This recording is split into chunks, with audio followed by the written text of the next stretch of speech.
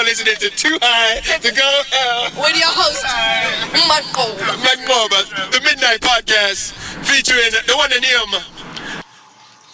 From Sex to Superconsciousness. Chapter 5. From Lust to the Lord. Knowledge is religion, and ignorance is irreligion. And besides, a religion that thrives on lack of knowledge is not religion at all. It is irreligion, and the sooner we are free of it, the better. The light that lacks light is not light. It is darkness under the disguise of light. No, light always invites light. Knowledge always welcomes knowledge.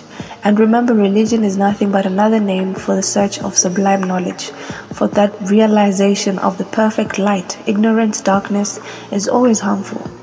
If mankind becomes more debased, if a total perversion occurs, if mankind goes completely neurotic because of its ignorance of sex, the blame will not be with those who reflect and meditate on the subject of sex, but at the door of the so-called preachers of morals and religions. They have tried to keep man encased in ignorance for thousands of years.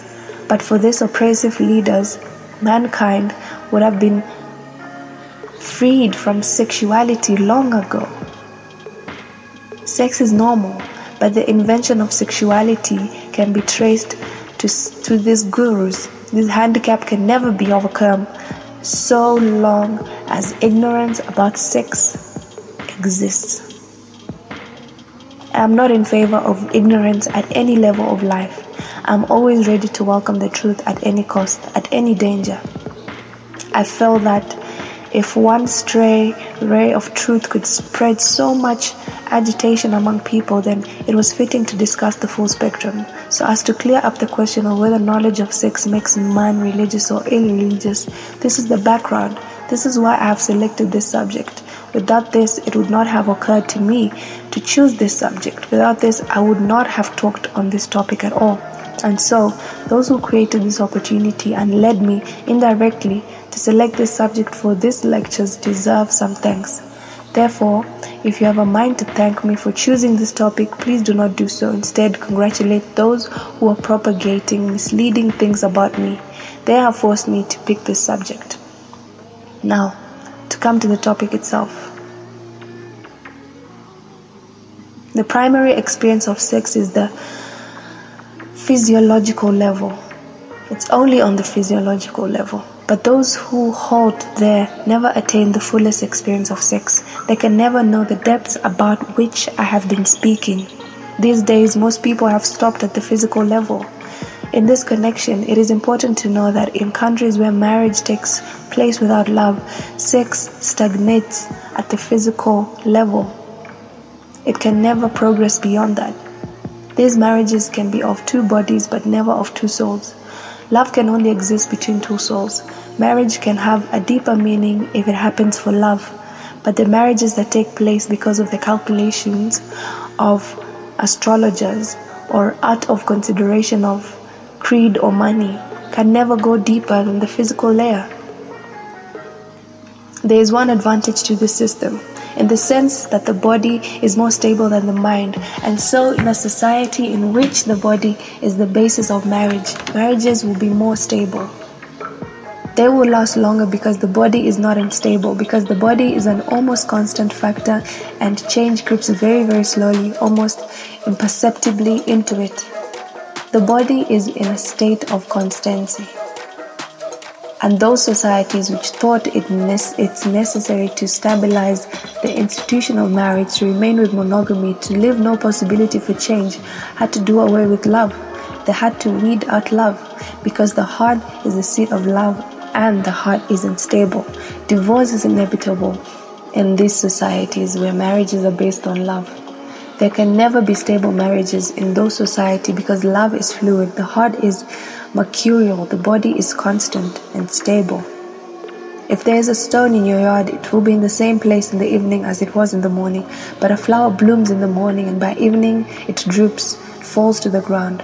The stone is an inanimate object. Whatever it was in the morning, it will also be in the evening. A marriage made on the physical level will bring stability, but it will not be unlike that of a stone.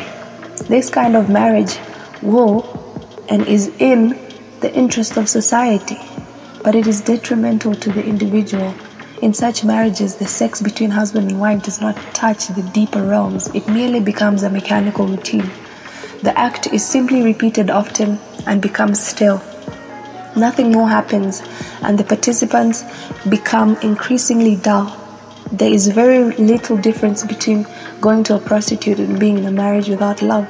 You buy a prostitute for a night, whereas you purchase a wife for your whole life. This is the only difference. When there is no love, a purchase is being made, whether you are hiring a woman for a night or making arrangements for a lifetime. Of course, because of their day-to-day association, a kind of relationship comes into being, and we call it love. But this is not love. Love is something else altogether. These marriages are simply of the body, and so the relationship can never go any deeper than the physical. None of the manuals and scriptures that have been written about love go deeper than the physical level. Another level is psychological, of the mind, of the heart. The marriages of couples who fall in love and then get married go a little further, a little deeper than marriages on the physical level. They reach the heart, they reach the physiological and psychological depth. But because of monotony, they revert to the physical level every day. The institution of marriage that has developed in the West over the last 200 years is on this level. And because of this, the societies are disjointed and debauched. The reason for this is that you cannot rely on the mind. Today the mind desires one thing, tomorrow it will ask for something else. It wants one thing in the morning and something else in the evening. What it feels now will be totally different from what it felt only moments ago.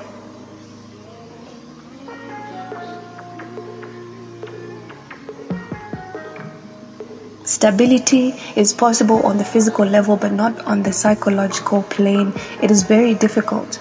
The sexual experience is deeper and more subtle on the mental plane, and therefore the experience in the West has been more profound than in the East. The West psychologists have written about this second stage of sex, about the psychological level, but the sex about which I am speaking is of the third level, which up to now has neither been understood in the East nor in the West. That third level of sex is the spiritual level. Because the body is inert, there is a kind of stability on the physical level. There is also a kind of stability on the spiritual level, because there is no change on that level either. Everything is calm there. There, it is eternal. In between these two stages, the psychological level exists. It is unsteady, like the memory. The experience of the West is on this level, and so marriages break up and families disintegrate. A marriage born out of a meeting of minds cannot produce a stable family situation. And now the trend in the West is towards divorce. Divorces now occur about every 2 years, but this could also become every 2 hours. One's mind can even change in an hour's time. Society in the West is disjointed. In comparison, Eastern society has been stable, but the East has not been able to fathom the subtle and sublime depths of sex either. A man and a woman who can meet on the spiritual level, who can unite spiritually, even once they feel that they have united for endless lives to come. They in a deep fluidity, timelessness and pure ecstasy are the wedding dowry. The sex I'm talking about is spiritual sex, the divine experience. I desire a spiritual orientation of sex. And if you comprehend what I am saying, you realize that the mother's love of her son is also a part of spiritual sex. You will say that this is a preposterous statement. You will ask what possible sexual relation can there be between a mother and her son. To understand fully, we have to examine many other aspects of sex and its interaction in the relation among husband, wife, and child. As I told you, a man and a woman only meet for a time. Their souls also meet, but only for a moment, whereas the child remains in the mother's womb for 9 months. And during this period, its existence is one with that of the mother. The husband also meets the wife at this level, where there is only existence, where there is only beginness, but it is just for a moment, and then they separate. Husbands and wives meet for a moment and then jump apart. And so the intimacy that a mother has with her child is not possible with her husband. It cannot be. The child in the womb breathes the mother's breath. His heart throbs through the mother's heart. The child is one with the blood and life of the mother. He has no individual existence yet. He is still part of the mother. No man can fulfill a woman as much as a son can. No husband can ever give his wife the deep feeling of intimacy a son can give her.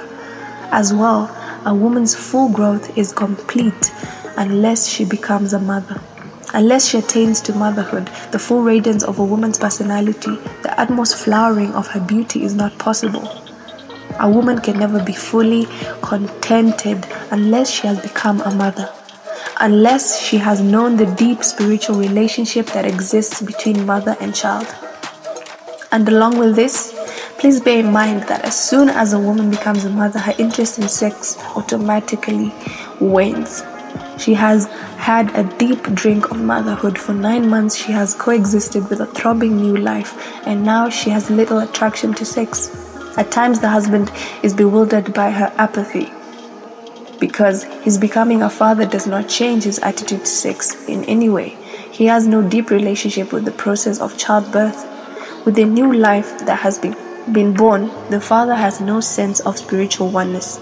Becoming a mother brings about a basic change in a woman, but fatherhood is simply a social institution. A child can grow up without a father, but it has a deep-rooted relationship with a mother. A new kind of spiritual well-being fills a woman after the birth of a child. If you look at a woman who has become a mother and at one who hasn't, you will feel the difference in their personalities, in the sense of the ease they project. In a mother, you will find a glow, a calmness, the kind of calmness you see in a river that has reached the plains. But in one who hasn't yet become a mother, you will sense a sort of bubbling fluidity, like that of a stream still flowing through the mountains, rumbling, roaring, overflowing its banks and rushing towards other plains. A woman becomes quiet, calm, and serene inside after she becomes a mother. In this connection, I also wish to state that women are afflicted with a passion for sex. As is common in the West today, are women who do not want to become mothers.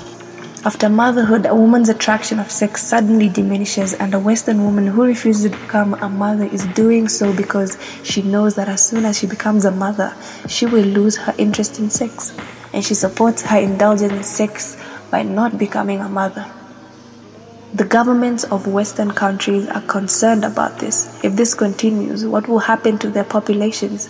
The East worries about the increase in numbers, but some countries in the West fear the decrease in numbers. Nothing could be done if women decide not to become mothers because they know they will lose interest in sex. A family planning program might be implemented by law, but no law can force a woman to become a mother. This problem of the Western countries is more intricate than our problem of population explosion. We can halt the increase by force or legally, but the Western countries cannot increase their numbers by legislation. In the next 200 years, this problem will grow to gigantic proportions in the West, and the population in Eastern countries, increasing by leaps and bounds, could lead to these countries dominating the whole world. Simultaneously, with the passage of time, Western manpower will decrease. They will have to make women agree to become mothers again. Some of the psychologists have already begun to come out in favor of child marriages. A woman entering maturity is not going to be interested in becoming a mother. She will be more interested in sexual pleasure. So the psychologists are advising people to marry young. Then, in those cases, the women won't get any ideas before they become mothers. This was also one of the reasons behind child marriages in the East. They knew a girl wouldn't want to marry and become a mother when she became an adolescent, when she became conscious of sex, when she had developed a taste for it. This mentality, this immense attraction for sex, exists in women until they know what they will attain by becoming mothers. But this they can realize only after attaining motherhood. There is no way to have an incline of it before actually becoming a mother. Why is a woman so gratified after she has become a mother? It is because she has had a divine, unbroken experience of spiritual sex with her child, and it is only because of this that there is such an intense intimacy between mother and child. A woman will lay down her life for a child, but cannot imagine taking the life of her own child. A wife can kill her husband. It happens often, and even if she does not actually do it, she can create circumstances at home that amount to the same thing. But with respect to a child, she can never even think of such a thing. It is because the relationship with a child is so very deep and so very intimate. But in the same breath, I want to say that when a woman develops a deep relationship with her husband, the husband also becomes a child to her. Then he is not her husband anymore.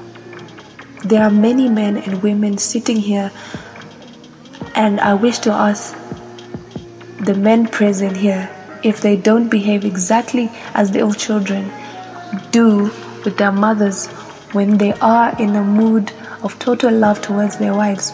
Do you know why a man's hand is unconsciously drawn towards the breasts of a woman? It is the hand of a small child reaching for the breasts of his mother. As soon as a man is overcome with love for a woman, his hand automatically reaches towards her breast. Why? What relation do the breasts have with love or with sex? Sex has no real relation to breasts at all. But a child has a deep association with the breasts of the mother. From infancy, he has been steeped in the awareness that his link is to the breast, the lifeline. When a man overflows with deep love, he becomes a son. And where does the woman's hand go? Her hand reaches for the man's head. Her fingers start caressing his hair. This is the memory of her child. She is caressing the hair of her son. And that is why, if love blooms fully on the spiritual level, the husband becomes the son. That is why the husband must become the son. Then one knows that one has reached the third layer of sex, the spiritual level, but we are completely ignorant of this relationship. The relationship between husband and wife is the beginning of a journey and not the end. And remember, because it is a journey, the husband and the wife are always in a state of tension. A journey is always tiresome. Peace is only to be found at the destination. A husband and wife are never calm because they are always on the move, always on the road, and most people perish on the way, never reaching the goal. Because of this, there is always a state of conflict between husband and wife. There is a round-the-clock tussle, and this is what we call quote-unquote love. Unfortunately, neither the husband nor the wife understands the real cause of the tension, of the strife. They each think they have made the wrong match. The husband thinks everything would have been better if he had married another woman, and the wife thinks everything would have been fine if she had married another man. I want to tell you that this is the experience of all the couples in the world. If you are given the chance to change your spouse, the situation would not change one bit. It would be the same as changing shoulders while carrying a coffin to the cemetery. You would feel relief for a little while, but when you would notice that the weight had once again become the same, the experience in the West, where divorce is rampant, is that the new wife, in a very short time, proves to be like just the former one. And in a fortnight, the new husband also proves to be the same. The reason is not to be found on the surface, but deeper down. The reason has nothing to do with the individual, with the man or the woman. The reason is that marriage is a journey, a process. Marriage is neither the target nor the goal. The goal will only be reached when the woman becomes a mother and the man becomes a son. One friend has asked something in relation to this question. He says he does not accept me as an authority on sex. He says I can be asked about God but not about sex. He says that he and some of his friends have come here to hear about God, and thereafter I should only speak about God.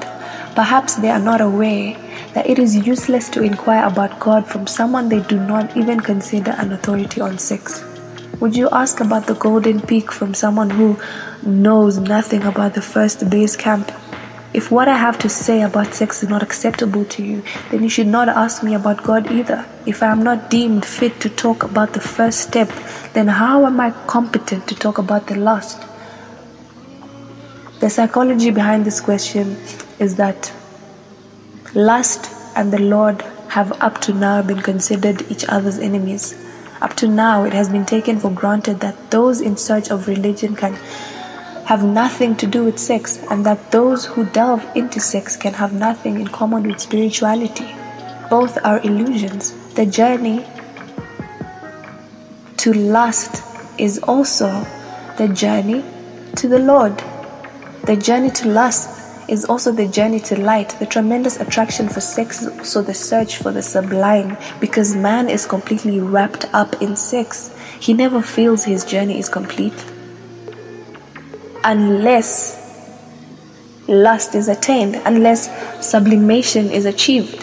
He's still in search, and he will never cease. And the quest of those who reproach lust to set out to reach the Lord is not an authentic search for God.